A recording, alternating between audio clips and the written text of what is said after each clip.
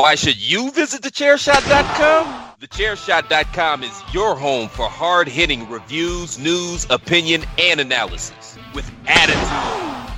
Why? Because you're smarter than the average fan. Thechairshot.com. Always use your head. You're listening to the Podmania Pro Wrestling Podcast. Just a sample of the best pro wrestling podcasts we could produce on our tiny budget. Check us out on Facebook, Twitter, @Podmania, YouTube and Instagram, @TheRealPodmania. If it's wrestling you want, check out more of our great content at www.podmania.weebly.com. Let's do this. Hello, and welcome to another episode 99 of the Podmania podcast. I'm your host, Rob Good, and I am joined in this roundtable discussion by Garth and by Chris. How are we, gentlemen? All good, yeah. I've been worse, a little hungover. A little hungover? I'd be very disappointed if you weren't. I was going to say, what's new? Garth, would you like to give us a rundown of the issues you've been having with your face? Fucking hell. Just, old age kicking in. Partial sight loss. I love how you say that so blasé. Just a little bit of sight loss. Yeah. I sometimes get worried that this podcast is just going to be a glimpse into my future. Exactly. It's like Christmas Carol. And Garth is the coast of your Christmas future, Chris. Just to put that into perspective for you. So, ladies and gentlemen, we have changed the format of Podmania because, change is the spice of life and all that. So basically, I personally struggled to do the format that we were doing in, 2 or 3 podcasts a week. I was finding it very, very difficult to watch all the wrestling that I wanted to watch, make all the notes, and still, stay in a relationship. So, basically, what we've worked out to do instead is doing a weekly podcast where we just cram as much wrestling talk into an hour and a half as we possibly can. We have a structure. Whether that structure will remain in place, I don't know. I was about to say, I'm here. Yeah, me and Chris are known for going off on weird tangents, but Garth is the glue that holds us together. So, no pressure, Garth. For the sake of Garth. Crit stick. You are the cheap-ass Pritt stick that... but honestly, seriously, if we get off topic, and I'm looking specifically at you, Chris, if we get too far off topic, then just, give Chris a swift slap to the head and we'll move on. So, what we're going to do is first, we are going to start with a brand new segment. I'm going to call it Ring Rope Roundup. Which, nice. Thank you. Alliteration, bitches. Oh, yeah. Ring Rope Roundup, I'm going to run through all of the news items that basically have just bombarded us for the last week, and then I'm going to open them all up for discussion. So, you ready, guys? Let's rock. Here we go.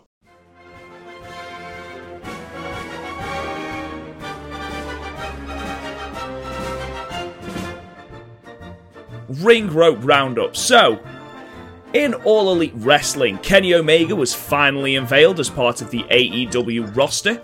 Before that, AEW announced a partnership with AAA, as well as announcing other roster members including The Best Friends, Lucha Brothers, Aja Kong, Yuka Sakazaki, I hope I've said that right, Kylie Ray, Nyla Rose, Sonny Kiss, Sammy Guevara, and others. In WWE, Dean Ambrose is leaving WWE after WrestleMania 35. However, in the meantime, he is being advertised for a live event where he will be taking on Nia Jax in an intergender special event match. Ruby Riott has been confirmed to be Ronda Rousey's latest victim at Elimination Chamber 2019. In recent news, the NWA are bringing back the Crockett Cup, with Ring of Honor, CMLL, and New Japan providing teams as well. Staying with NWA, Marty Scurll will challenge Nick Aldis for the NWA Championship in April. We reported a while ago that Kitamura, despite his injury, Katsuya Kitamura from New Japan, despite his injury, had been offered a new contract a new year-long contract. However, it turns out that he has decided not to resign with New Japan and is therefore going to leave and go to pastures new. In slightly worrying news, Phoenix was stretched out of the AAW Lucha City Limits show. He received a stinger similar to the one that Paige got at the hands of Sasha Banks. However, it appears that he is moving okay, and he seems to be okay, which is very, very good. In slightly sad news, Salvatore Bellomo passed away, I think, yesterday at the age of 67. It was before my time, but I believe he shared the ring from everyone from Bob Backlund to Bobby Heenan, according to the WWE website. So our hearts and prayers go out to him. And finally, in Dragon Gate, Pac successfully defended the Open the Dream Gate champion against KZ, his first successful title defense at Truth Gate earlier on today, 2019. Ladies and gentlemen, that was the Ring Rope Roundup. Boom. Yes.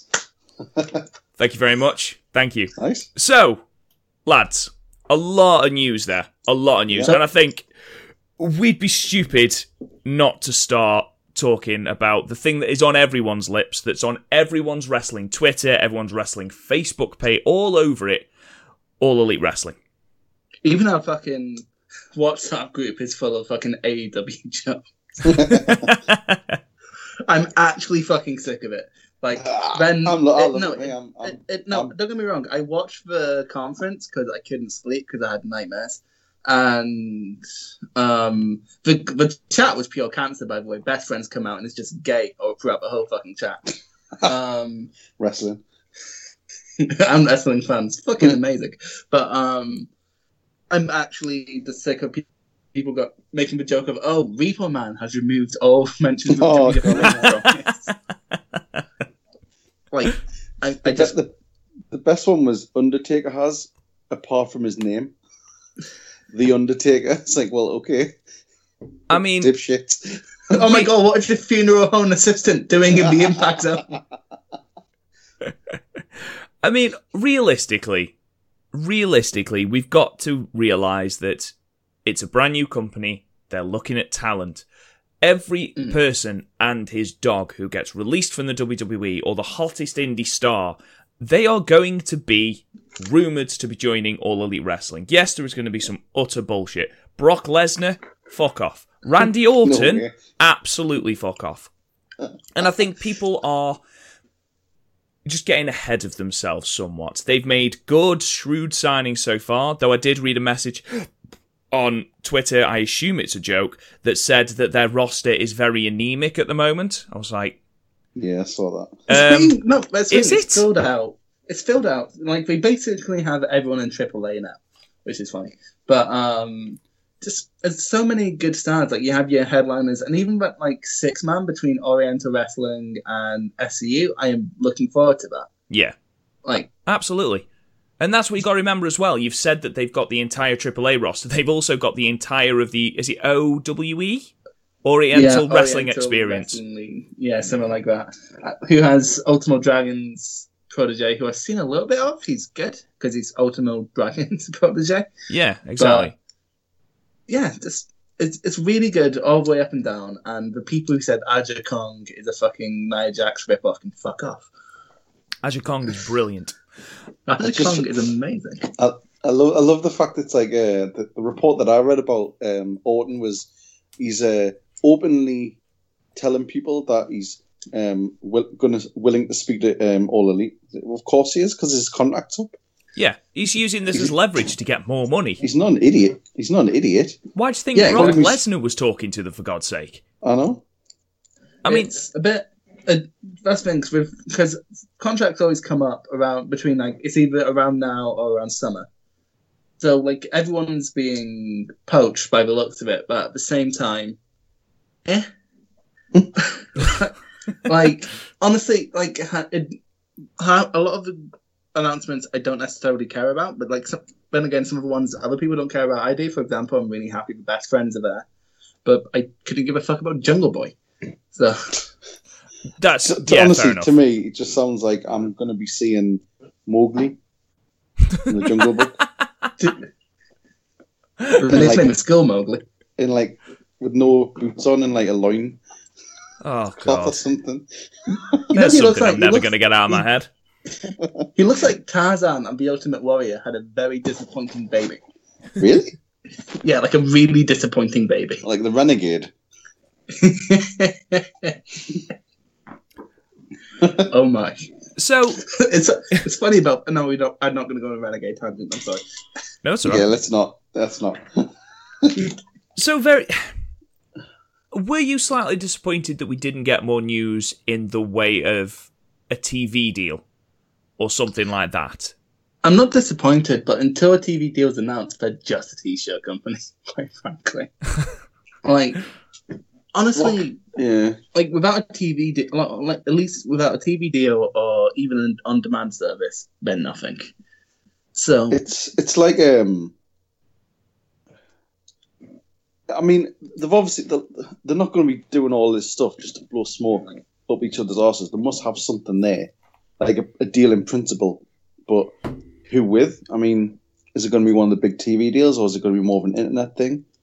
Where Cody was on GR's podcast, and he said they're going to be they haven't sorted out the pay-per-view sort of streaming side of stuff. I think he said they've got TV things in place, but they haven't sorted out the streaming side. I don't think they're going to have an issue with TV. From what has been leaked and what has been said, there are a lot of companies that are basically bashing down the door wanting to be part of this, which, is very, very exciting. Double or Nothing is going to be a great show, and that's going to bring even more eyes onto the product. One thing that came from this rally, and one thing that was basically the big thing I took from it was, yes, Kenny Omega was finally unveiled in the worst kept secret in wrestling history. People were thinking he was going to turn up at the Rumble. Bless. So he can still wrestle for New Japan. Mm-hmm. He's had it explicitly put in his contract that if New Japan want to work with him again, he can wrestle with New Japan. Now, that is extremely exciting. Not only because Kenny Omega is the best bout machine, he is an outstanding wrestler, and, no matter how good a company New Japan is, and, they're probably my favourite company to watch at the moment, you're going to struggle to replace a talent like Kenny Omega, and to have the news that door's not completely shut, and then you think, well, the best friends are now in All Elite, but does that mean they can still work in New Japan? You've got the Elite, can they? We know Jericho is still able to work New Japan dates. So this whole thing, this is terrible for New Japan, this is awful for New Japan thing, people were being very, very, very presumptive that, that was it. Yeah. And I think it's good that we have got that in place. I think for people saying this is bad for New Japan, don't watch New Japan. Because, New Japan are very good at repositioning people. For example, as soon as Nakamura was gone, Nakamura and AJ were gone, Naito and Omega took their place and were ready by the next Wrestle Kingdom. Then obviously they've got Jay White, and they're blatantly positioning Ospreay for sort of jump up as well. Yeah. Mm-hmm. But, I mean, the thing is with the Omega thing as well, nobody really seems to have said anything about is he's part of their board as well. Mm-hmm. Yeah, it said on the thing he's a vice president or something. Yeah. Executive vice president. That's quite sort of interesting on that side of things as well, which means when he isn't wrestling for them, he's still involved with it. Mm-hmm. I found really, really funny was in the chat when Jericho came out to interrupt him, his music starts. And me and Gaff were actually talking about this a while ago, how people don't seem to know what Jericho's music is, because Jericho's music started and the fucking chat erupted thinking it was CM Punk. Oh, brilliant. I think the thing that swung it for Kenny, I think he was always joining All Elite Wrestling. And, the Bucks took to Twitter afterwards and said, we were never going to do this without Kenny. He's part of the Elite. And, you do look at it and go, well, yeah, actually thinking about it, that's fairly obvious. We all should have thought that.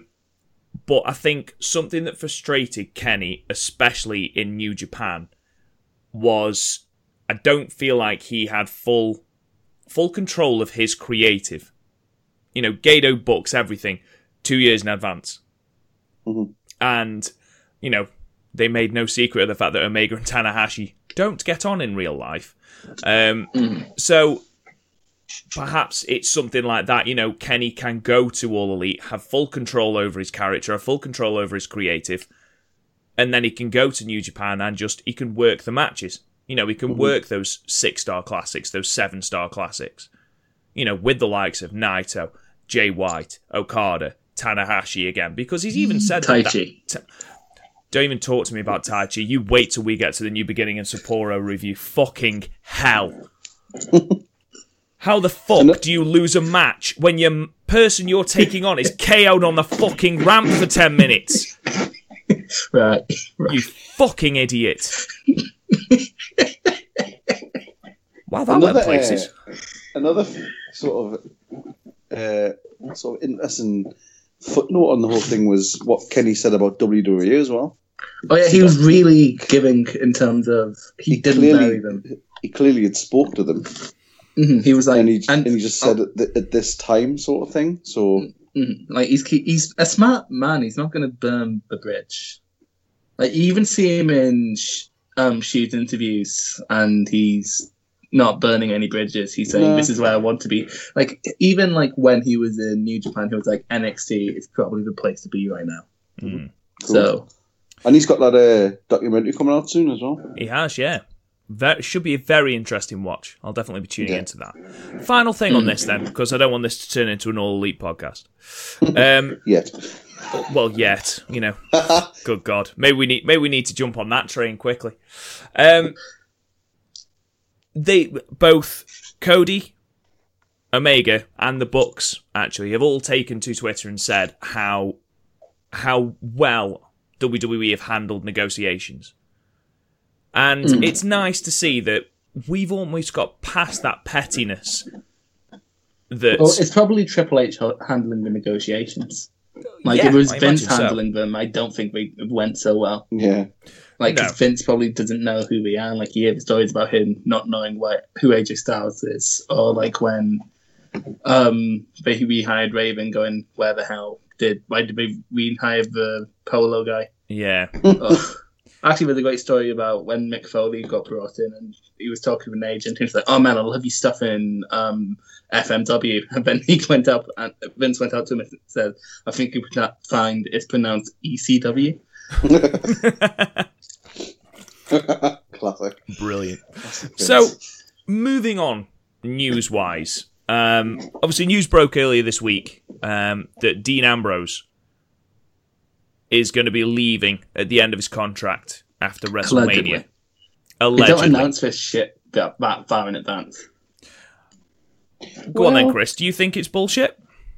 I think there's a chance it's bullshit. Yeah, it just seems odd the way they sort of phrased that sort of semi-farewell message that they put out.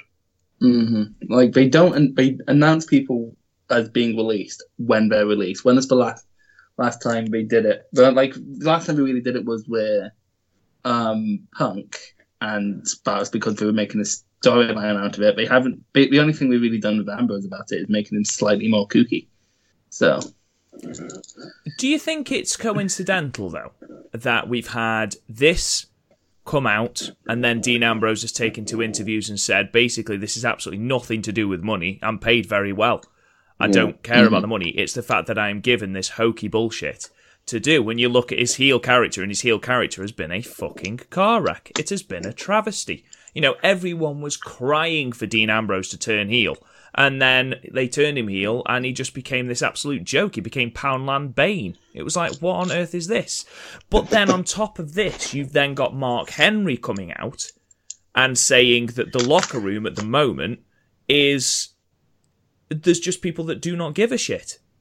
Yeah. And there's no enforcer, there's no big character, because obviously the locker room leader, as everyone has said, it's Roman Reigns. Well, Reigns isn't there at the moment. The Big Show's not there at the moment. Obviously, Mark Henry's retired. Who do you look at then on Raw? Brock Lesnar's never there. Who do you look at on Raw then to be that locker room leader? Yeah. Zach. Zack Ryder. Yeah. Mojo. It's like the longest serving member then, wasn't he? Yeah. He went an entire year without being on Raw. I don't know. I think there is legitimacy in these claims. I think Dean Ambrose's creative has been handled appallingly. Even when he was champion, come the brand split in 2016, his creative was awful. He had, to be fair, he had one really good triple threat with the Shield because everyone was gagging for that. That match at Battleground was really good. And then at SummerSlam, they put him with Dolph Ziggler, who's the most mid-carder to ever mid-card. It's ridiculous. I wonder if they are being all nicey about it, just in the sort of hopes that he changes his mind closer to the time, or he leaves, then comes back. So they're not sort of burning any bridges. Yeah, maybe. I don't know. I honestly like Dean Ambrose.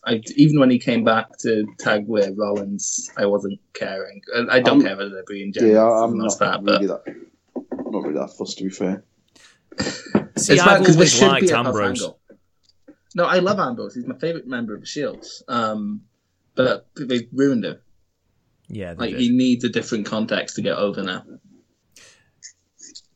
But fighting Nia Jax, I could get her enough. Well, yeah, I was just going to say, what is your opinion on the fact that we're now having intergender matches on live shows?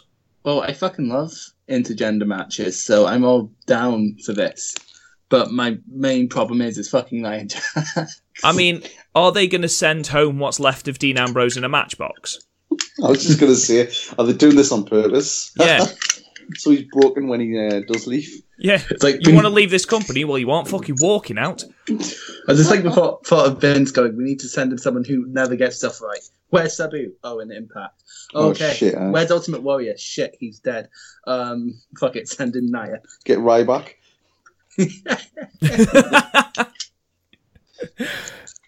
I like a stupid piece of shit. I think it'll be all right. I think, to be fair to Nia Jax, I think she has been given a bit of shit to eat, like a bit too much. I think it's been obviously the bit with Becky where she smashed her face in wasn't very dropping good. Zelina Vega head first onto the floor. She was great in the Rumble. She's been good since the Rumble. All that bullshit with R-Truth was hilarious. Oh yeah, when they said, she's got proper heat, and then she just posted a load of pictures of them hugging backstage. Yeah. Clearly not. And people even try to use that as oh no, this is still storyline. It's fuck off, man. It's this was before the match and all this. It's how do you know? The thing is with Nia is, if it was a one-time thing, it didn't help. It really didn't help that it was Becky Lynch, who is as hot as they come at the moment. She's probably the hottest thing in wrestling. No, I don't. And, I mean all wrestling. And, fight me. I genuinely think she's the most over. At the SmackDown house show I was at back in November, she definitely got the biggest pop. Yeah, exactly. And then to have Nia Jax break her nose, take her out of Survivor Series, yes, ultimately it's played out brilliantly. Ultimately, it's played out fantastically. I think how Nia handled it wasn't the best, where she was isn't anyone going to ask how I'm feeling? It's oh, I'm sorry, is your hands a little sore? Do you punch someone in the fucking face? Since she did that, she's used that, and I think that stuff that's been on Twitter and stuff's been really good. She gets great heel heat, but at the same time, it's a very fine line between heel heat and go away heat, and the fact that she's not the best wrestler, so tips it over to go away heat. The difficulty is as well that the injury to Becky wasn't the first. I mean, she had two horrific botches with Charlotte, and I mean they were awful. Where she just flat out forgot to catch Charlotte in a moonsault, and then went for a shoulder breaker, I think, and just she missed her own knee, and just dropped Charlotte on her head, and it looks awful. And also, she very nearly fucking killed Zelina Vega when eliminating her from a battle royal. Back in the Performance Center, actually, she injured Dana Brooke while practicing a move. She's not she makes a habit out of it. I wouldn't, if it was just that one incident, like with Brie Bella and Liv Morgan, I'd somewhat get it, but she makes a habit of being really shit. And not just shit dangerous, like she's in every high profile match she had, unless it's against Alexa Bliss by the looks of it, she's almost injuring her opponent, like in the match with Ronda, didn't she almost? It's gonna be well, she did injure Alexa Bliss. To me, interesting what type of matches she has with Dean Ambrose. She can't be. She's not going to be picking them up and throwing them around. What she needs, if she's being put in these high-profile matches, is for take her off house shows, and instead of putting her on house shows, send her down to the Performance Center between Raws, because she needs it. I'm not trying to be horrible here, but if she's injured so many people this year, minor or not, it's still dangerous. You need training, and it's not like it should be beyond her, because the women's champion does that. So it's just she has go away heat for me just because she's not good. Yeah, that's the issue. It's an interesting. I think it's an interesting sort of change up for her and Ambrose, so it could be interesting. Yeah, very much. But I mean, don't get me wrong. If this opens up the floodgates for, it's going to change anything. If it opens up the floodgates for actual intergender wrestling, I'm all for that, because like we can get Gargano versus Candice LeRae, we can get Candy Floss versus Travis Banks. That would actually be amazing. There's the Candy Floss reference. So, moving on. So, leaving the news aside for a moment, we had New Japan's New Beginning shows. Now, the New Beginning shows... Yes, we did. Very, very appropriate name. Obviously, we've spoken about All Elite and how that means Cody, the Bucks, Kenny, Hangman Page, Chris Jericho are all gone. Kushida's gone now. Kushida's gone, which his match against Tanahashi was brilliant. Absolute technical masterpiece. Yep. I actively encourage you to search it out from the 29th of January, the Road 2 show. I think it was at Korakuen Hall. It was in Korakuen, yeah. But to be fair, that's the biggest place Kushida could ever draw to, so it makes sense. But to be fair, it's his leaving match. I think he probably could have sold out quite a few bigger places for that match. But the New Beginning shows, they were released, and people were filled with quite a lot of hope that these were going to be really, really good shows. We had some excellent singles matches on the cards. We had things like Minoru Suzuki taking on Sonada. We had Evil versus Zack Sabre Jr. We had title matches between Suzuki-gun and LIJ taking place on the second Sapporo card. And then, of course, in Osaka, which is tomorrow, as we record on the Sunday, that's got Jay White against Hiroshi Tanahashi for the title. Really, really good. Really good. We thought. Well, okay, they've been fine, but like the problems with New Japan was such, it's such a high bar, and like don't get me wrong, I think the special singles matches between Sonada and Suzuki and Evil and ZSJ delivered. Like they were 7, 8 out of 10s, which they were like basically sparring contests before the big fight, so that's fine. The tag match, you've already said this as well before we went on air. The tag match to main event night 1 was pretty good, like properly good tag team main event. Like it's basically the Mega Powers versus one of the hottest people in the company and Bad Luck Fale. And so spot the weak link. Night 1 was fine. The undercard was a bit underwhelming. I mean, there was a bit in a match where Tangaloa and Toga Makabe locked up, and Kevin Kelly said, "This is one of my favorite matchups." I'm like, "Don't fucking lie to me, Kevin."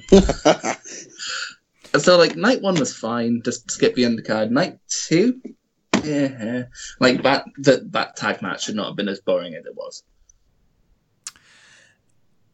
My honest opinion, we'll run through night 1 now. The undercards of both Sapporo shows were near identical.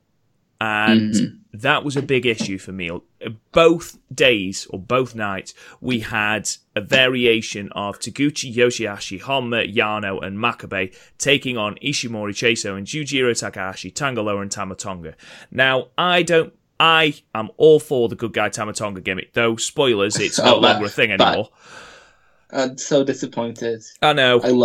on night one, that was like literally my highlight of the night. He's so good, and I just loved when they all had their boots up on the ring, and he was like, it would help me win, but it's so bad. I know, but Chris, we've spent like both undercards of these shows, bearing in mind that these two matches were supposed to be promoting the junior heavyweight title match in Osaka between Ishimori and Taguchi. The entire thing was centered around Tama Tonga. And that's fine if we are going to get a big payoff to it. The payoff came at a fucking Road 2 show where he just went nuts with a kendo stick. 2 entire matches. These were 2 of the longest matches on the fucking card. It's a bit ridiculous that he's stealing Chucky T's gimmick. Well, I mean, we aren't going to see a payoff to the Chucky T thing now, are we? So it's such a shame. I was hoping to see Chucky T versus Trent's mother. But in a special intergender match. Yeah. Not even going to happen in New Japan. It'll happen in DDT and it'll be amazing. But so basically what I'm going to do, Chris, is I'm going to skip the undercards and I'm going to go from... Please do. Yeah. I'm going to go from the 5th match on night 1. The 5th match of night 1 was a 6-man tag match. Shingo Tagaki, I can never say his name, Bushi and Naito taking on Despy, Kanemaru and Taichi, with Taichi going over after a dangerous backdrop on Bushi. This was an okay match. Super fun. Absolutely. Like LIJ versus Suzuki Gun, unless it's Naito and Suzuki 101 is always fun. They're so diametrically opposite and it's amazing. Shingo continues to be the best junior, allegedly. Well, yeah, I was just going to say. He's definitely not a junior. No, he's not. It was the right results. I enjoyed the bit of character work between Naito and Taichi. I thought that was really good. Do you know what? Bushi, I think he's underrated. You know, he definitely is. He's great. He's a really, really good worker. I love everything El Desperado does. It was a good match. I think maybe 6 out of 10. Would you give it? Yeah, I'd give it a 6. I remember. I do love the gimmick that we're doing on the Road 2 of Taichi opening open the rope for Naito. Naito, yeah, and also I still love Taichi's stripper pants gimmick. It's the best. Anyway, we then had the first of special singles matches between Sanada and Minoru Suzuki. Now, this was a good match. Oh yeah, this was like if this happened in the G1, it wouldn't feel out of place. It was good. It was like about as good as you're gonna get out of Sanada and Suzuki. But like Suzuki's starting to wind down just the tiniest bit. Like, but the way he wrestles, it doesn't really matter. He's just noticeably a bit slower, and his drop kicks aren't as good. Which is fine, and I agree he's with like you. 50 years old. Yeah, I agree with you. I just think that this could have been more. And yeah, it was a good match, but it could have been great. I think considering it wasn't for a title, this is as good as we were getting out of these two. Yeah. Minoru Suzuki went over 19 minutes 40 seconds with a Gotch style power driver. That ending was great. The ending was fantastic, yeah. And to be fair, the tag match on the second night was very, very dull, but as we got towards the end, the ending sequence again was very, very good. I'd give this 7. I'd give it a 7, yeah. Yeah. How you doing, Garth? Yeah. Just checking in, making sure you're still there.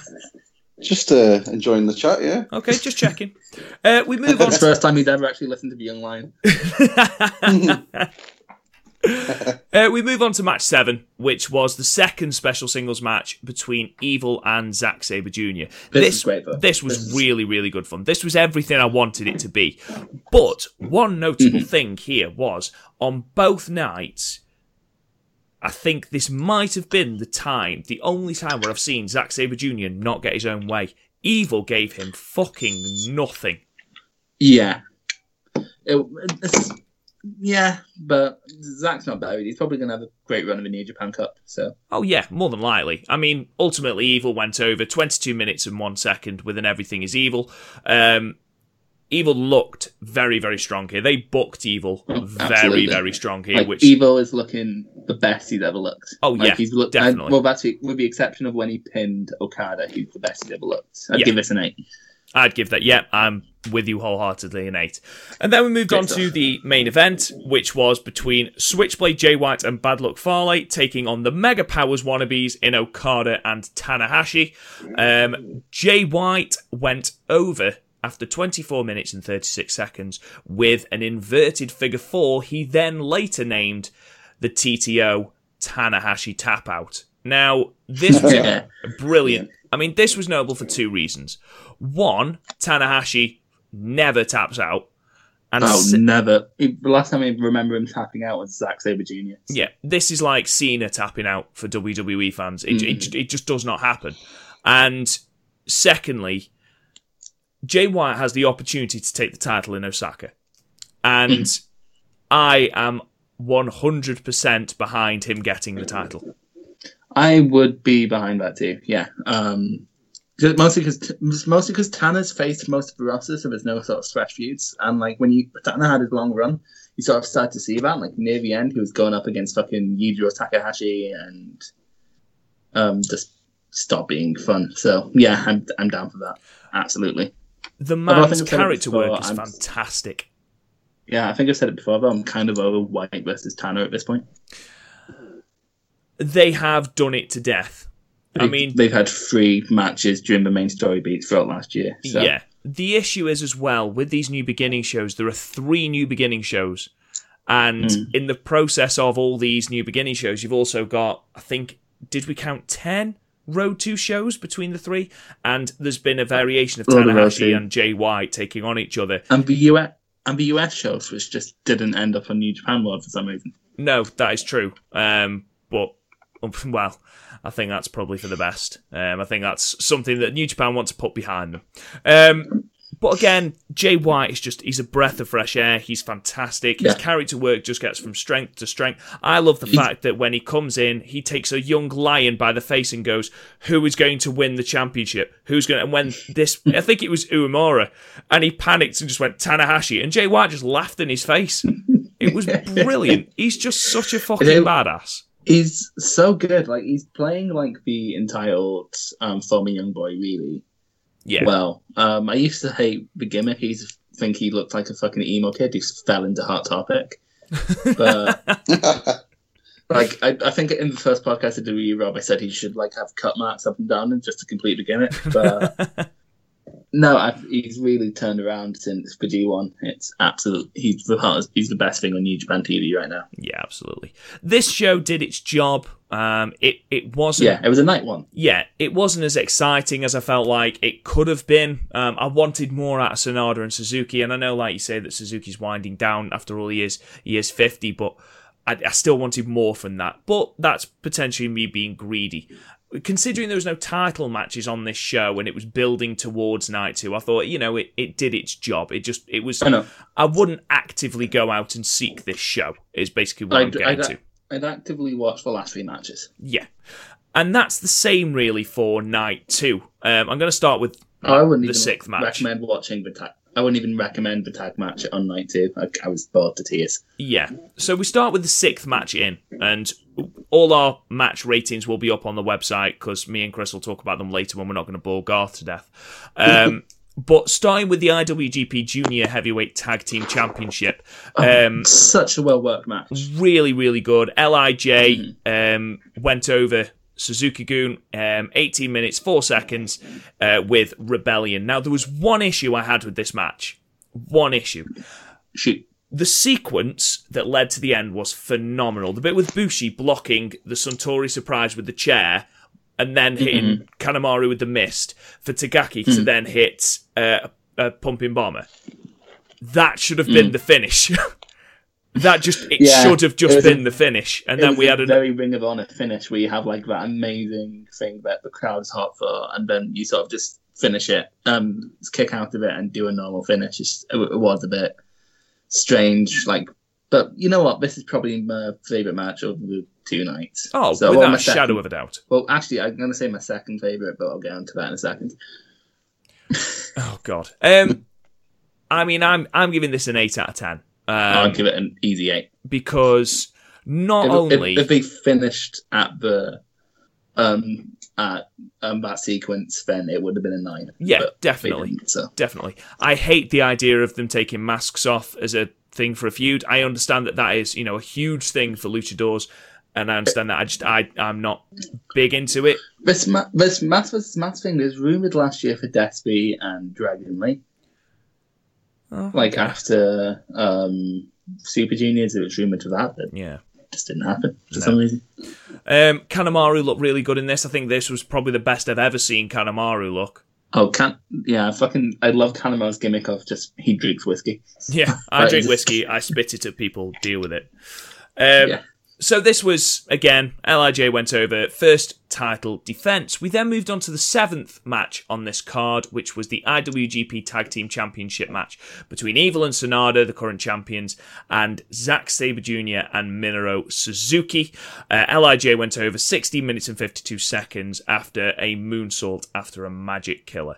Now, Chris. And moving on. Aside from the ending sequence, this was dull as balls. Dull. Like, it was almost as bad as the Tag League final. Jesus Christ. Yeah, and, you know, we've spoken before about World Tag League, and I've said I do not understand why Suzuki isn't with ZSJ, and you said, well, there needs to be a fall guy. That's fine, okay, but they would be booked strong in that World Tag League anyway, and I was so looking forward to seeing two of my favourite tag teams ripping it up in this match, and it didn't happen at all. It was too much focus on fucking crowd brawling. That's a big problem, especially with Suzuki going, well, like, if we don't want to try and just brawl into the crowd, and like, fine, but it's a fucking title match. Try a bit harder, lads. Oh yeah, definitely. Like, for the cogs in this match, the lowest it should achieve is a 7, but I'm giving it a 5. I was so bored. I'm going to give it a 7, so we'll give it a 6. Right. Right, then. Fucking hell. So, we've talked about... I'm going to call this, because otherwise you're just going to do it very angrily, and I think it's not really fair. So Taichi comes out, it's all good. Naito comes out, and it's absolutely fucking demolished.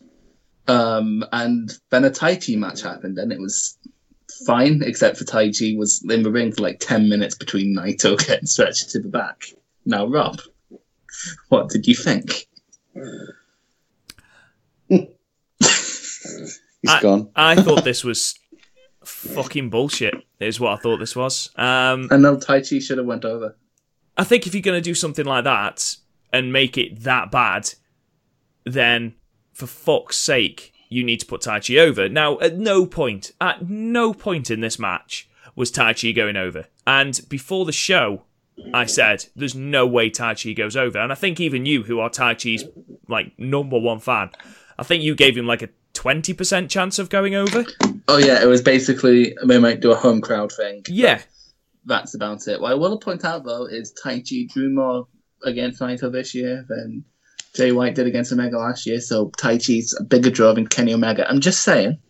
Taichi for All Elite. It was too good for All Elite. Honestly. Maybe forced Omega out. Yeah, that's what it was. You could sense the changing of the tides. You can't have two that biggest stars in one company. Okay. The match went 21 minutes.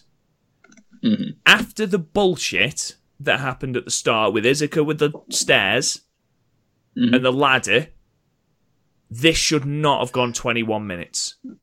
We had a pile driver through a table in the 3rd minute of the match. Or the 4th. It was something ridiculously early on. How you book this is either Taichi fucks him about for 10 minutes and then Naito gets rolled up, or Naito comes back, Taichi's laughing, doesn't take it seriously, Destino out of nowhere. Quick win, Taichi still looks fine because he got caught by surprise. Like, this is such an easy angle to book, and they didn't. And they fucked up somehow. I don't know how they did it.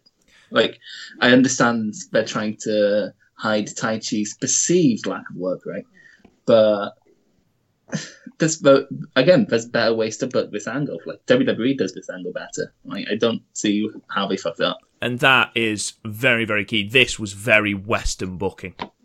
Yeah, this wasn't even Western. This was Russo booking. It was just, it was so overbooked. It was a mess.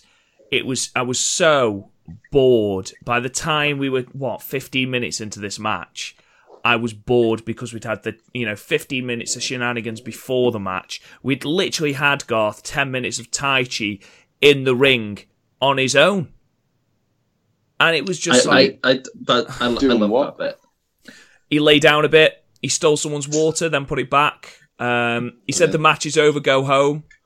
About 4 times. He tried to pick a fight with Togi Makabe and then ran away when Togi Makabe stood up. It was a long ass 10 minutes. It dragged. It wasn't entertaining. If he did something like that with, say, Bully Ray, that would be the best 10 minutes you ever seen. But that's the thing. If you are going to do that, Tai-Chi needs to have the charisma or... careful. Did he pull it off? Did you enjoy those 10 minutes, Chris? Honestly, hand on heart, did you enjoy those 10 minutes? I don't think... Okay, not especially, but... There you go, then. I don't think anyone in New Japan could have pulled off those 10 minutes. I don't think it's a specific time. Are you telling me you don't want to see Switchblade Jay White talk on the microphone for 10 minutes? Okay, with the exception of Jay White is above everything right now. Tama Tonga. Depends. Is he doing the good guy? Is he just going around? There are plenty of people that could have pulled this off. And I am not piling on Tai-Chi here because ultimately he's not in charge of it. This wasn't his decision. No. And to be fair, the match they had, if there wasn't that bull shenanigans at the beginning, we'd be saying this was a decent match. Because the match itself is fine. The match itself was fine. It was a serviceable match. It was a good Tai-Chi match. Obviously, it was nowhere near his Ospreay match from Power Struggle. No, I'd give it a 9.5. But so, what would you actually go for this? I hate that I didn't like this match. I was actually just ask them. I was so hyped for this match. You were, I know. But I have to give it a fucking 4 because of those 10 minutes where nothing happened. I'm going to be nice and I'm going to give it a 5. And the only reason I'm going to give it a 5 is because Tai-Chi took a fucking pile driver through a table.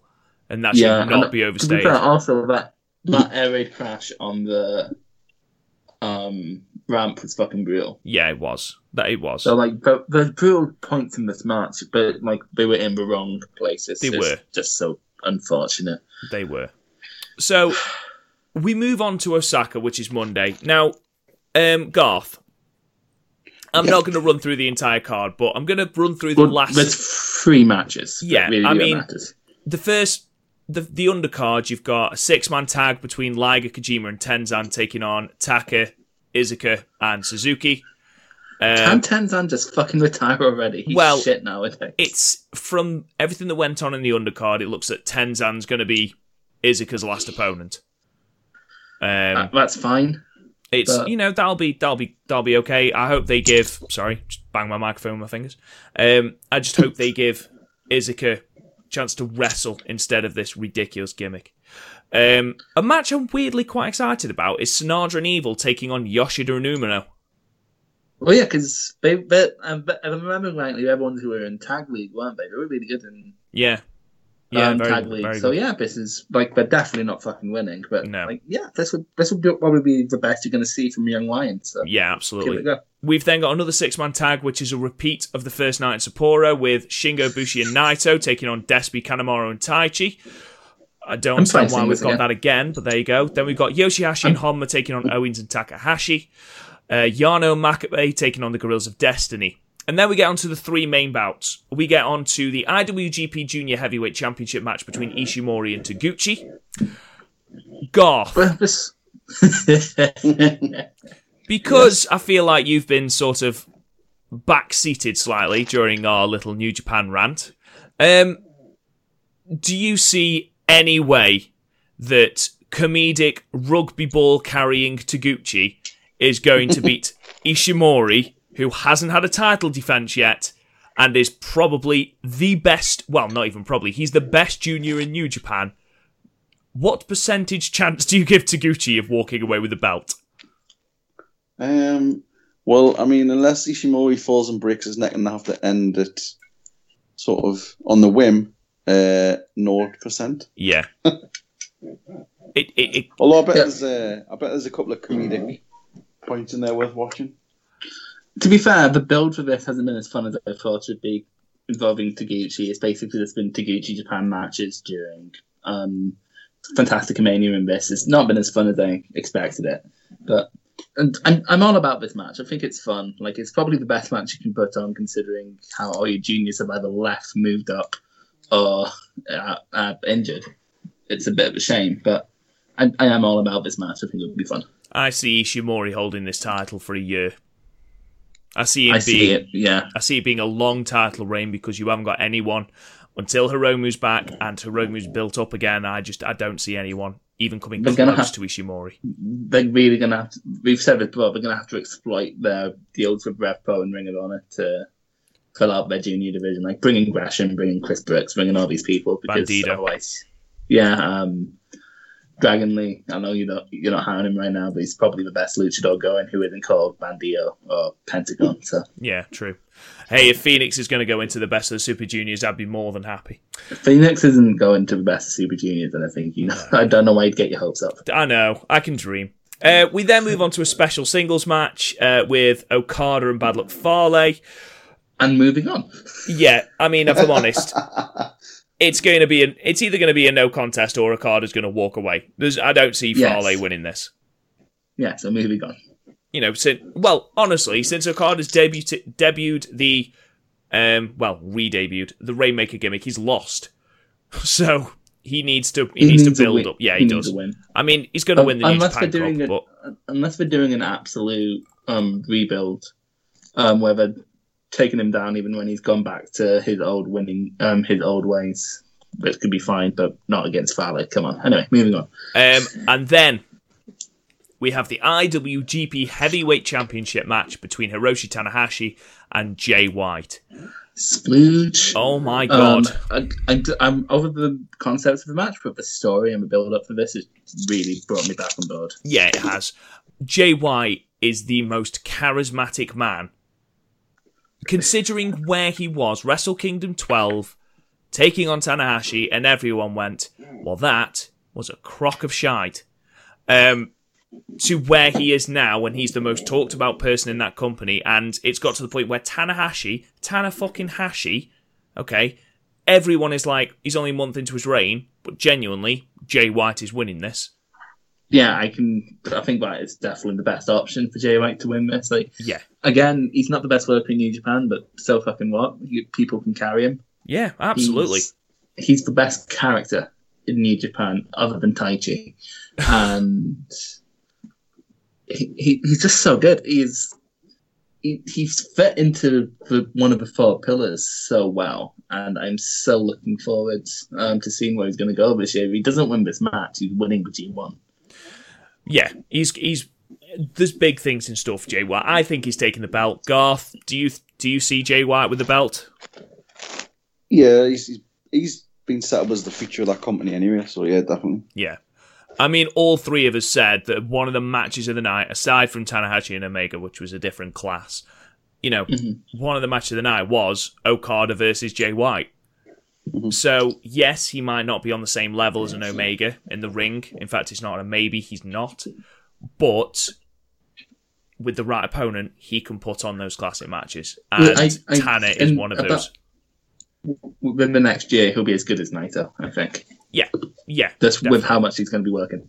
Definitely. Right. Anyway, so moving away. While you talk about Impact. Moving away from New Japan, we are going to hand over to our Impact correspondent, Mr. Garth Jackson. So, next week we've got Uncaged, the TV special, which you've raved about, and you've said it looks very good, and it does. The card looks amazing. So, what happened this week on Impact, Garth? I'll do a quick rundown of it. There seemed to be a lot of showcases for the X Division this week. Yeah. Or the people who could be in that sort of bracket. You had a tag team match, Willie Mack and Rich Swann versus Dave and Jay Christ, which was really, really good. Yeah. And it went quite long as well. They got quite a bit of time. Rich Swann picked up the win for their match, but really, really worked well. And, all four of those guys could be in that X Division bracket. I think it's probably one of the best matches I've seen Dave Christ involved in, because he hasn't really done that much. No. But as a tag team, those two, brilliant. Like, you don't really get to say it because of the emphasis on Sami Callihan all the time. But that was a really, really good match. They did the big announcement for the Uncaged main event title match. It's going to be a 4-way now, so it was obviously just going to be Brian Cage versus Johnny Impact, but because of things that happened over the last couple of weeks, it's going to be Cage versus Impact versus Moose versus Killer Cross.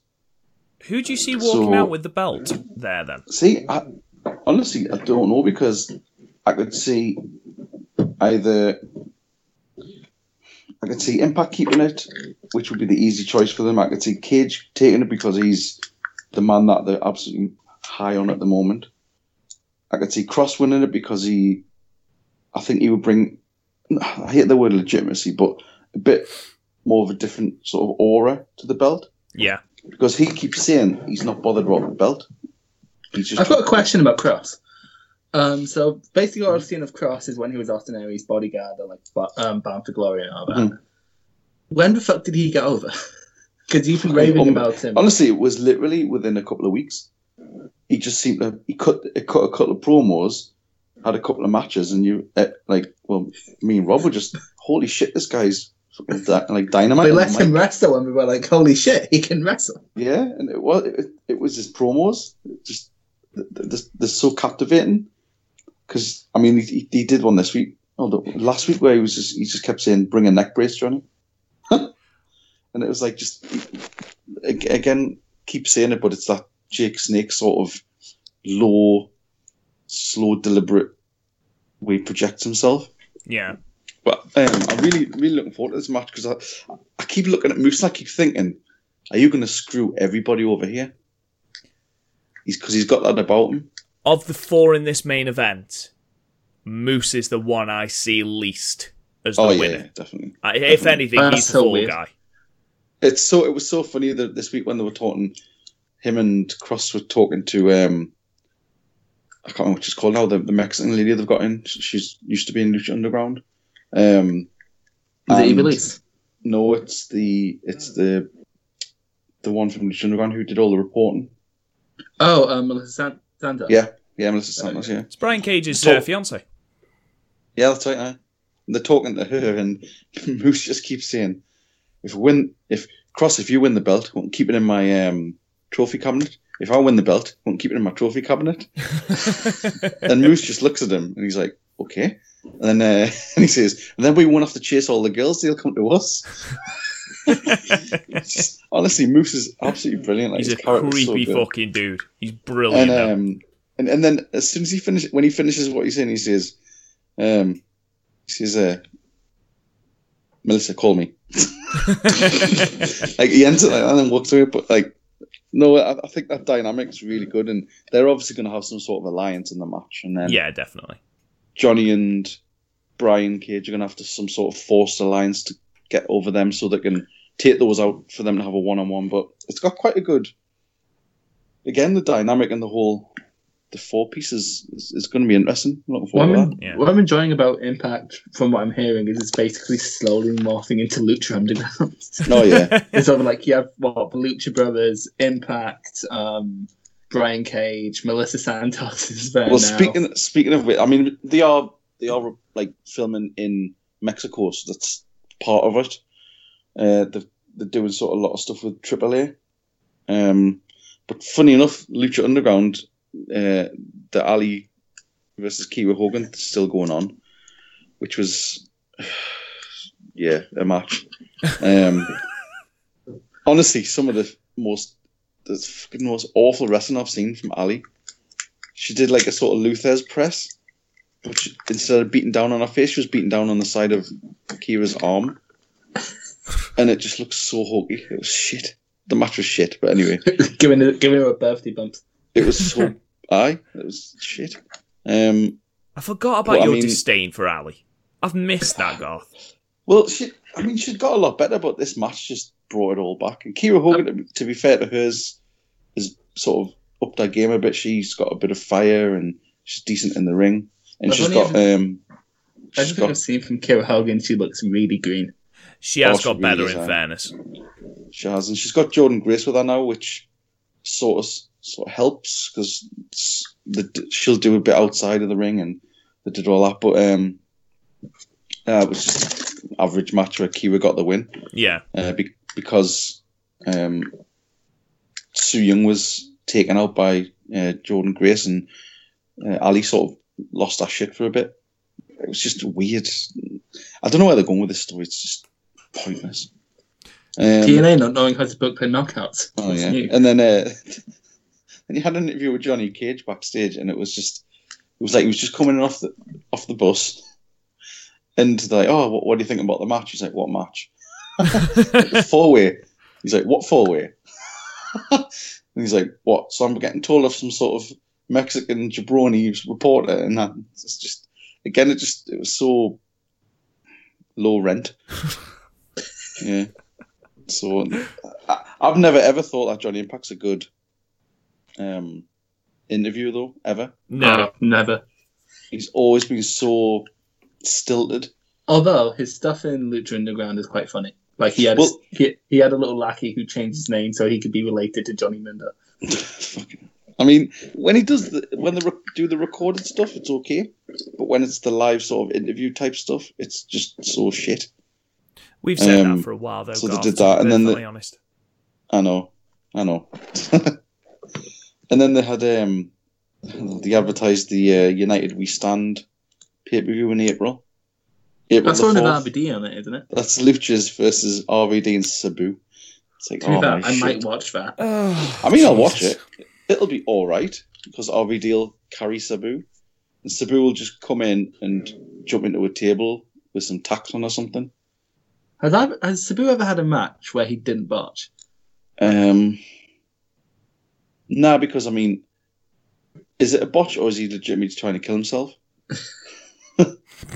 Well, he is apparently suicidal. So. He's just mental. And then after that, we had Su Yung and Ali coming down the basement, and then there's like a flash of light, and then a message from Rosemary saying, "The witching hour is upon us," something like that. All right. And that was it. It was okay. Just, yeah. TNA is really starting to sound like Lucha Underground. Honestly, those bits are starting to go that way. Like, next week, you're going to have like Paul London killing a midget with a hammer in order to impress a rabbit. Jesus Christ! Or Paul Bearer from Beyond the Grave.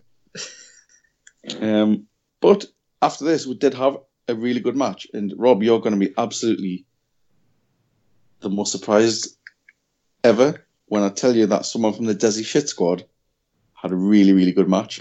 Is it Rohit Raju? It is. See, he's decent. I've said this from the start. I've said he's a decent singles competitor, but the Desi Shit Squad are shit. They are. There's just nothing to them. He had a match with Trey Miguel from Rascals, who he is the one who they're blatantly setting apart from the others. Yeah. He's getting a lot more of the single stuff, but both of them worked like really, really well. And again, it's that whole X Division thing where I hope they split up that Desi Shit Squad and just let Raju just do his thing, because he was blow for blow, sort of keeping up with Trey Miguel in this, and the sort of mat wrestling they were doing, and the sort of counter moves and everything like that was so smooth. And yeah, it was probably, I mean, second favourite match on the card. And considering the amount of verbal bashing we gave the Desi Hit Squad, that's exactly. Even I've given that to the Desi Hit Squad. Yeah, the shit. They are shit. But that was a really good match. So obviously, like, Trey Miguel gets the win. But I mean, again, I want to see more of that. I want to see more of sort of Raju on his own, doing his thing.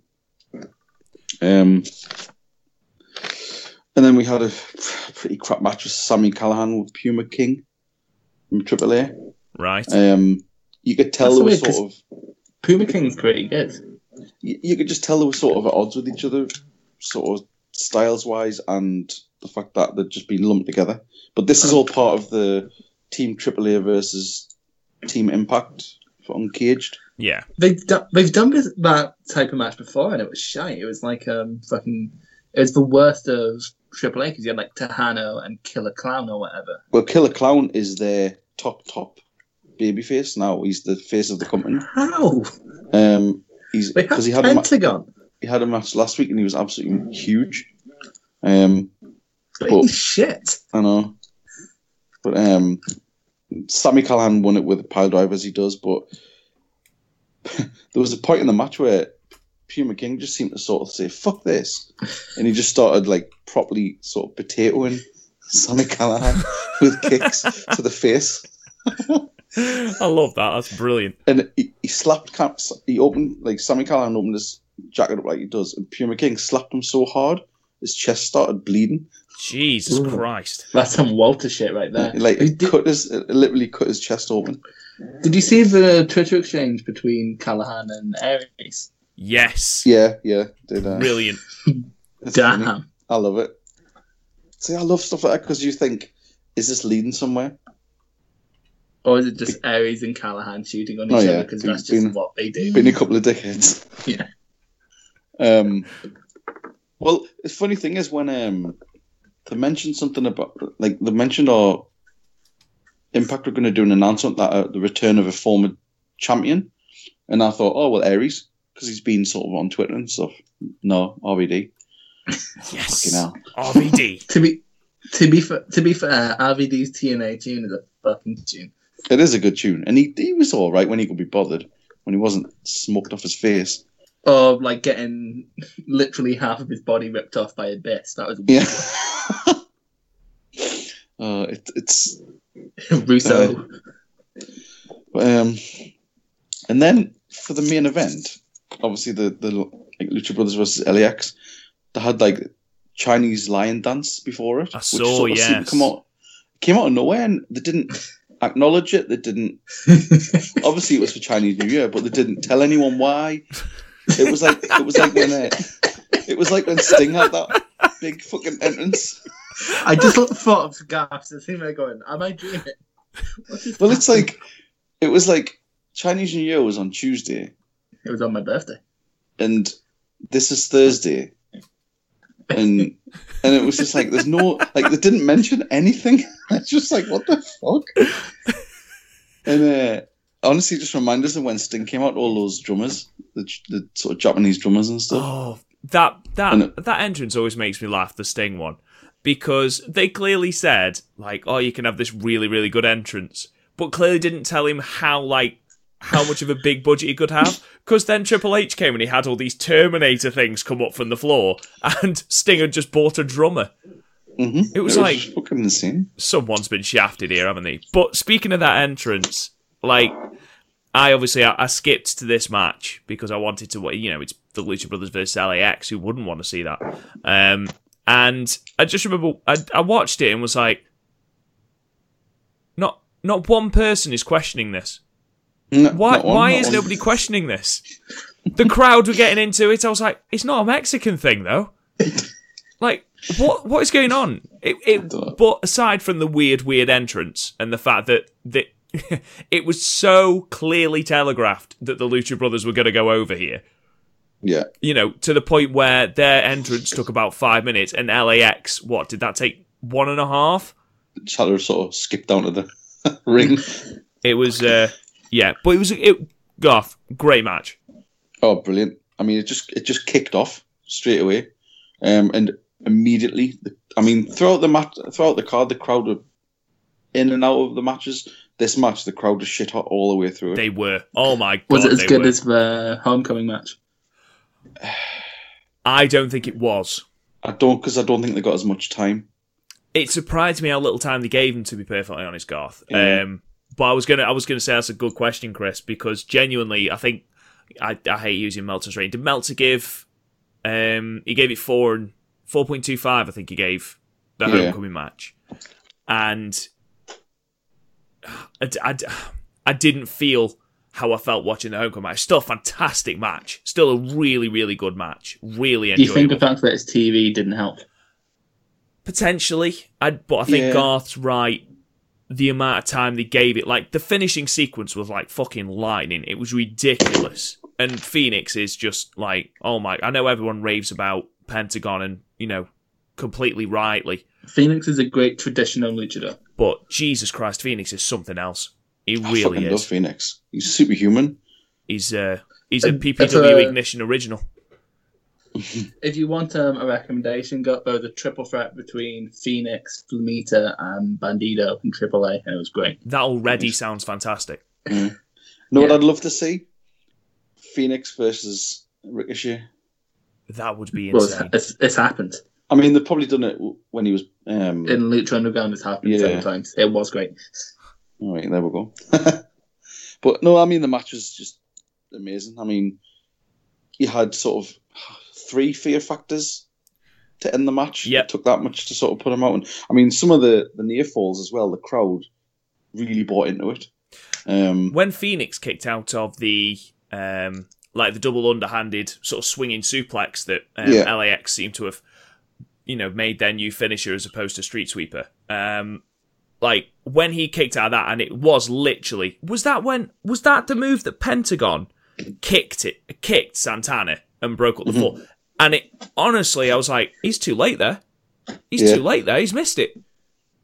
And then obviously it was that close a count, and the crowd, you're right, were absolutely shit hot for that. They just love the Lucha Brothers. Yeah, and just some of the sort of double team moves. The LAX obviously they're like so in sync with each other. Yeah. Everything they do is so smooth. The same with the Lucha Brothers. Just when you see 2 teams working together that are proper teams, that's something that you always look to like WWE and you say, this is why your tag team division doesn't get over. This is why you don't care about it, because there aren't many proper teams. No, and the ones that are, I mean, look at the Revival. You know, they are a team. You know, they're not 2 single stars that have been pushed together. They are a team. They are a tag team. And then you have Dash Wilder teaming with whichever one of the offers the pain, because they're both bold. And then, I mean, you look at like NXT and they've got like War Machine and Undisputed Era and stuff, who are proper tag teams. Yeah, thrown together teams can work. Like if you look at most of the NXT UK tag division, like Eichner and Marcel, so good. Or Mandrews and Webster, or even Amir Jordan and Kenny Williams, they still work. Mm-hmm.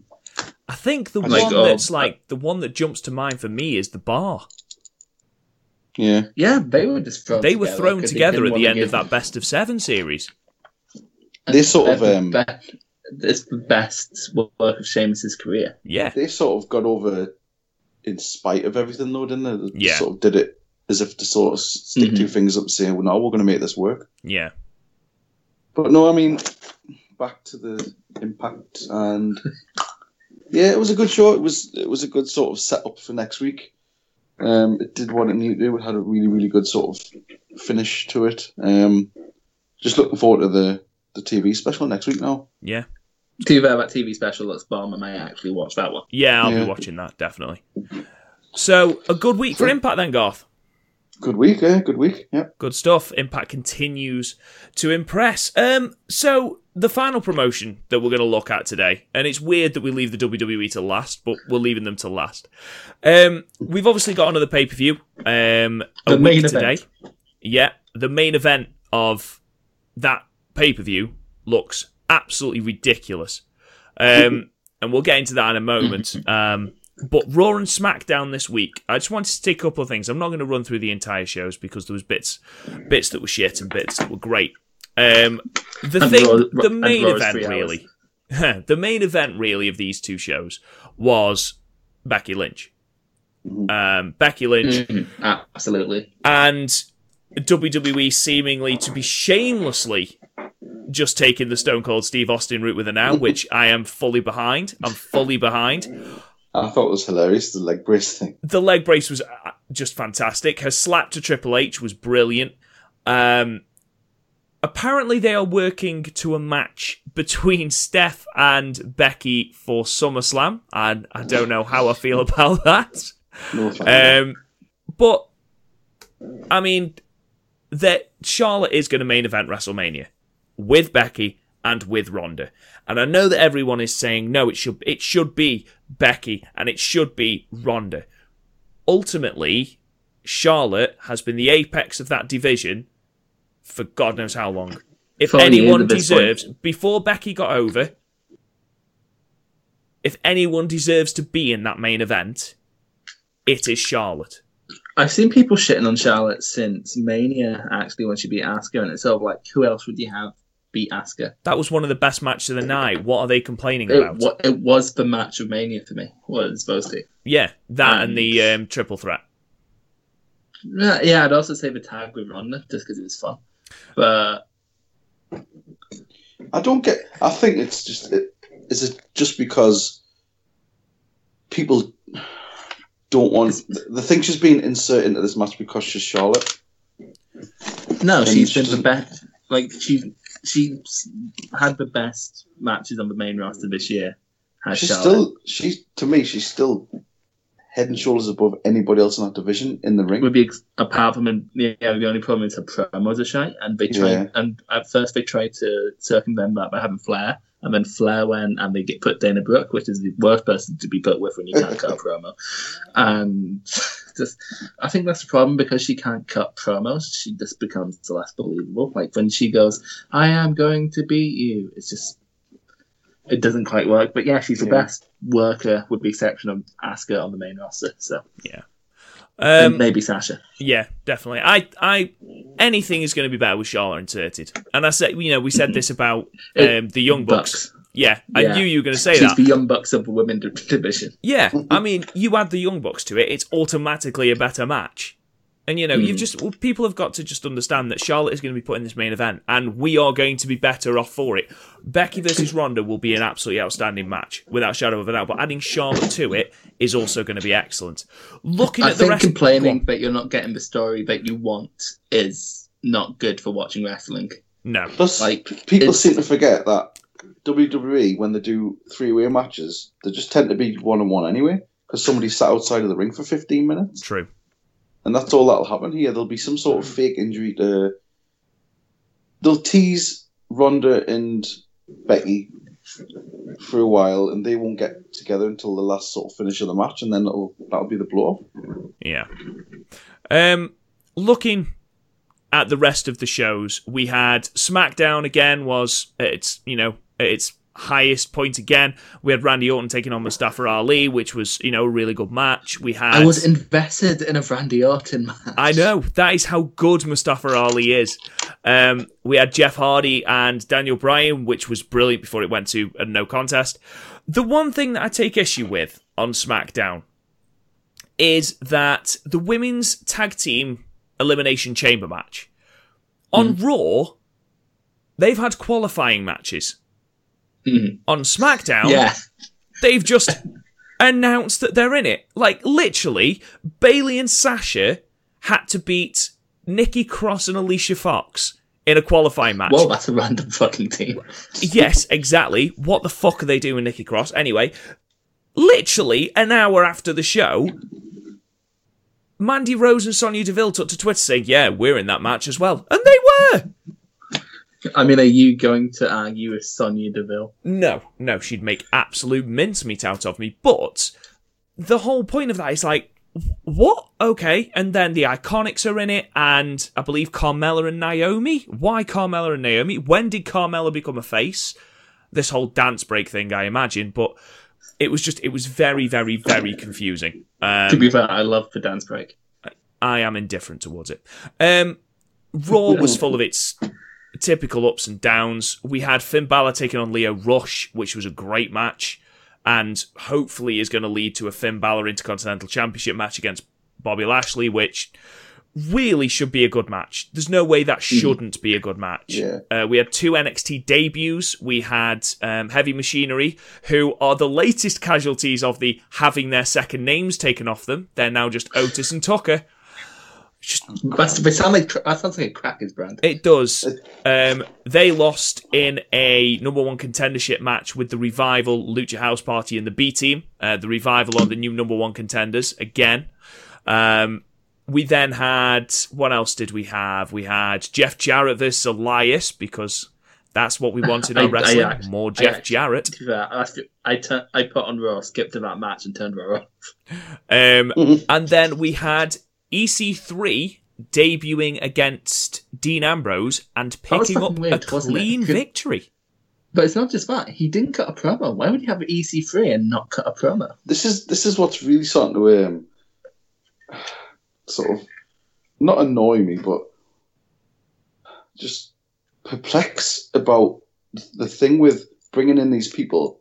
Nobody knows who EC3 is. There's been no explanation as to what EC3 even means. He's such a simple character. He's literally just, I'm rich through birthright, and therefore through birthright I am better than you. It's not. It's like the $1 million man. It's just it's MVP again. That's basically what it is. I mean, MVP is obviously from the sports background thing, but he came in with this VIP sort of aura about him, and he had this again a three sort of digit moniker, but he had a name, but they've never ever mentioned EC3's name yet. I wonder if they ever. We didn't do it in NXT, and it's probably because it's a TNA thing. That's the problem, isn't it? It's, but yeah, not have him do the thing that he's better at doing is a problem. Yeah, it is a bit ridiculous. But then again, Raw never makes sense. Just watch SmackDown. He's not a great wrestler. He's decent. He's all right. He's above average. Yeah, he's very much in the John Cena build of wrestling. He's nothing spectacular. I want to see him versus Cena. That would be money. That would be money. That would be a really good match. I'd look forward to that. Raw, the problem is with Raw at the moment is that they are very... We had this promise of new faces and, a new era, so to speak. And we once again got a Raw, that was headlined by a match that contained Baron fucking Corbin against Braun fucking Strowman.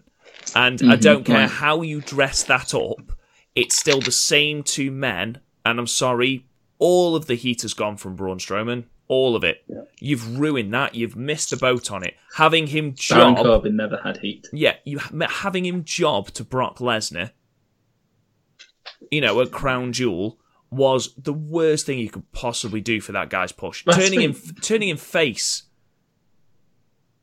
turning him heel was the worst thing you could have done.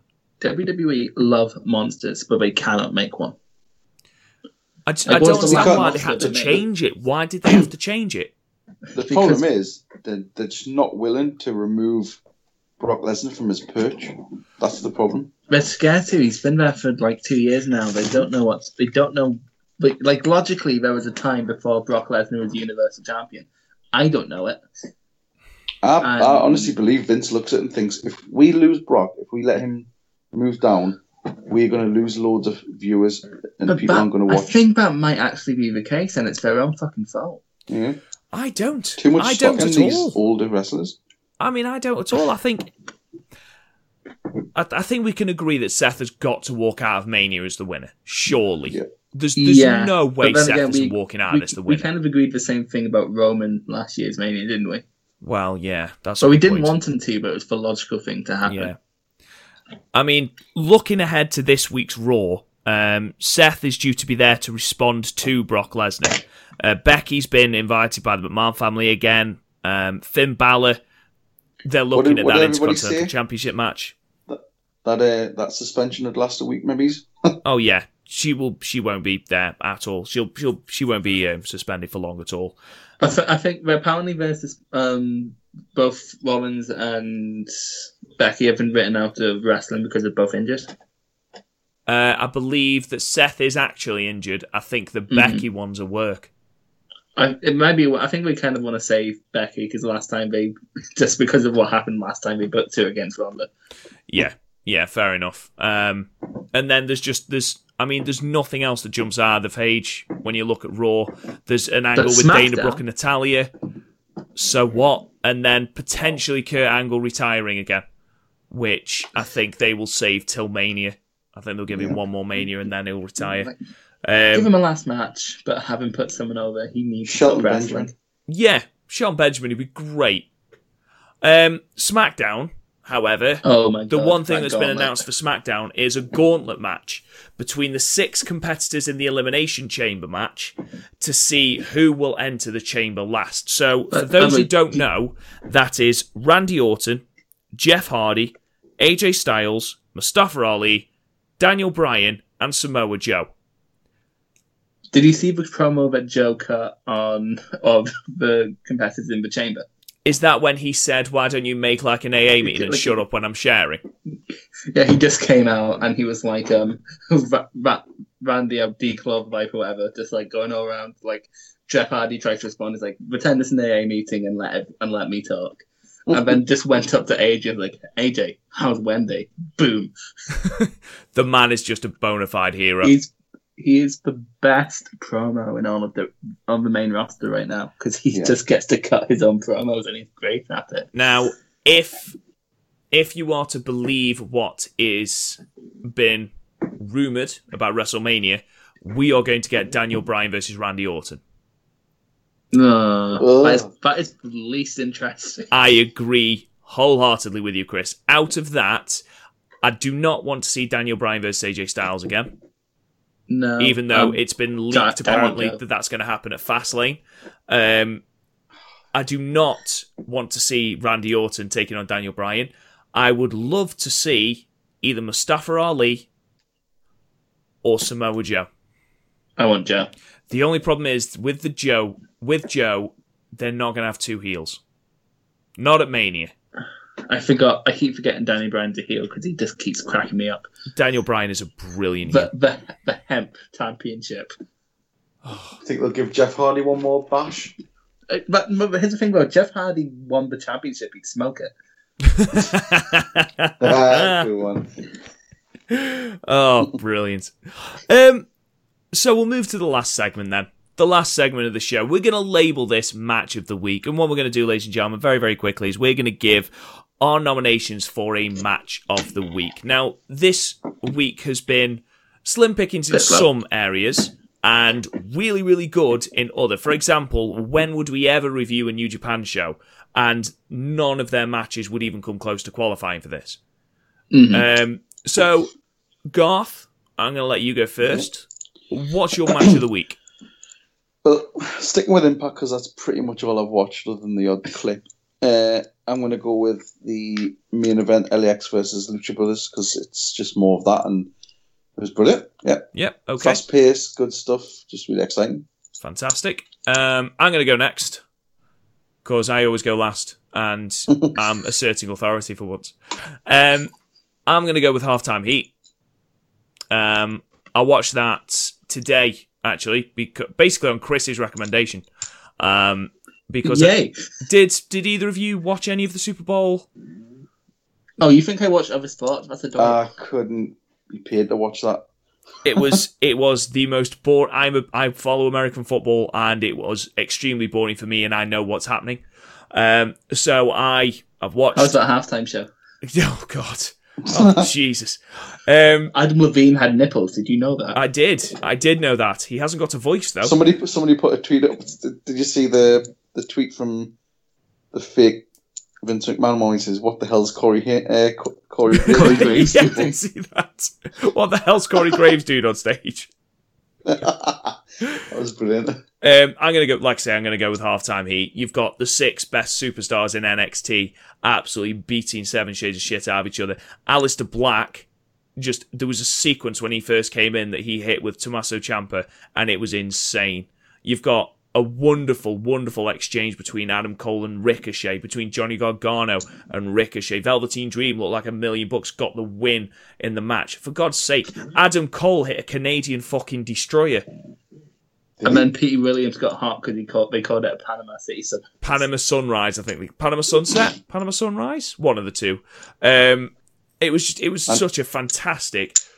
it was isolated, Didn't need a massive storyline going into it. It was just a 25-minute blitz, and it was brilliant. Such good fun. It was a Lucha Underground main event because there's basically no selling. It was just moves, and I can't remember half the moves. It was literally as though 6 people were playing SmackDown versus Raw and had just saved up all the finishes. And just everyone hit finishes. You know, it's Fire Pro Wrestling when all the CPU do at level 1, so they're just hitting their finishes straight away. Yeah, exactly. But, to be fair, I love the setting, because this is my match of the week too, spoilers, but I love the setting of Full Sail. I love Shawn Michaels on commentary. I thought he did a great job. Yeah, he did a really good job. It was the guy from NXT UK there as well, wasn't it? Yeah. And Vic Joseph. Yeah. And the crowd actually booing the heels. It's the first time Adam Cole's been booed in a very long time. Yeah. And which is good. It's refreshing. I like actually seeing the heels get booed. Also, did you see the Dakota Kai and Nixon Neal stole someone's phone and was vlogging from his phone? No, I didn't. It was great.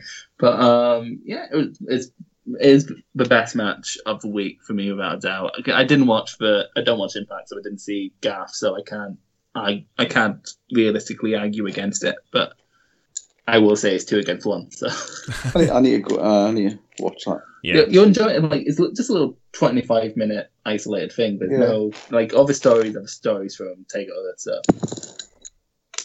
I'll watch it. Yeah, definitely. So, ladies and gentlemen, that is the end of the first of our new formatted podcasts. We hope you enjoyed it. We hope this is slightly easier for you to digest. It's certainly been fun for me. Garth, Chris, how did it go for you guys? It's enjoyable. I'm gonna have to think of a new gimmick when we start, but that's about it. Oh God, poor you. But yeah, ladies and gentlemen, thank you so much for listening. Give us a like, a listen, a subscribe. You can find us on all manner of podcast apps, whether it's iTunes, whether it's Podbean, whether it's Podcast Addict, Castbox. You can find us anywhere good podcasts are available. Leave us a 5-star review. It really does help. You can follow the Podmania Twitter account at Podmania, Facebook at Podmania Podcasts. You can follow me on Twitter at RealRobGoodwin. Chris, where can they follow you? At Young Lion CXT. And Garth, where can they find you? At Drummer Jackson. And until next Sunday, ladies and gentlemen, where we will be previewing Elimination Chamber, we'll be reviewing The New Beginning in Osaka and Uncaged from Impact. We will talk to you guys again soon.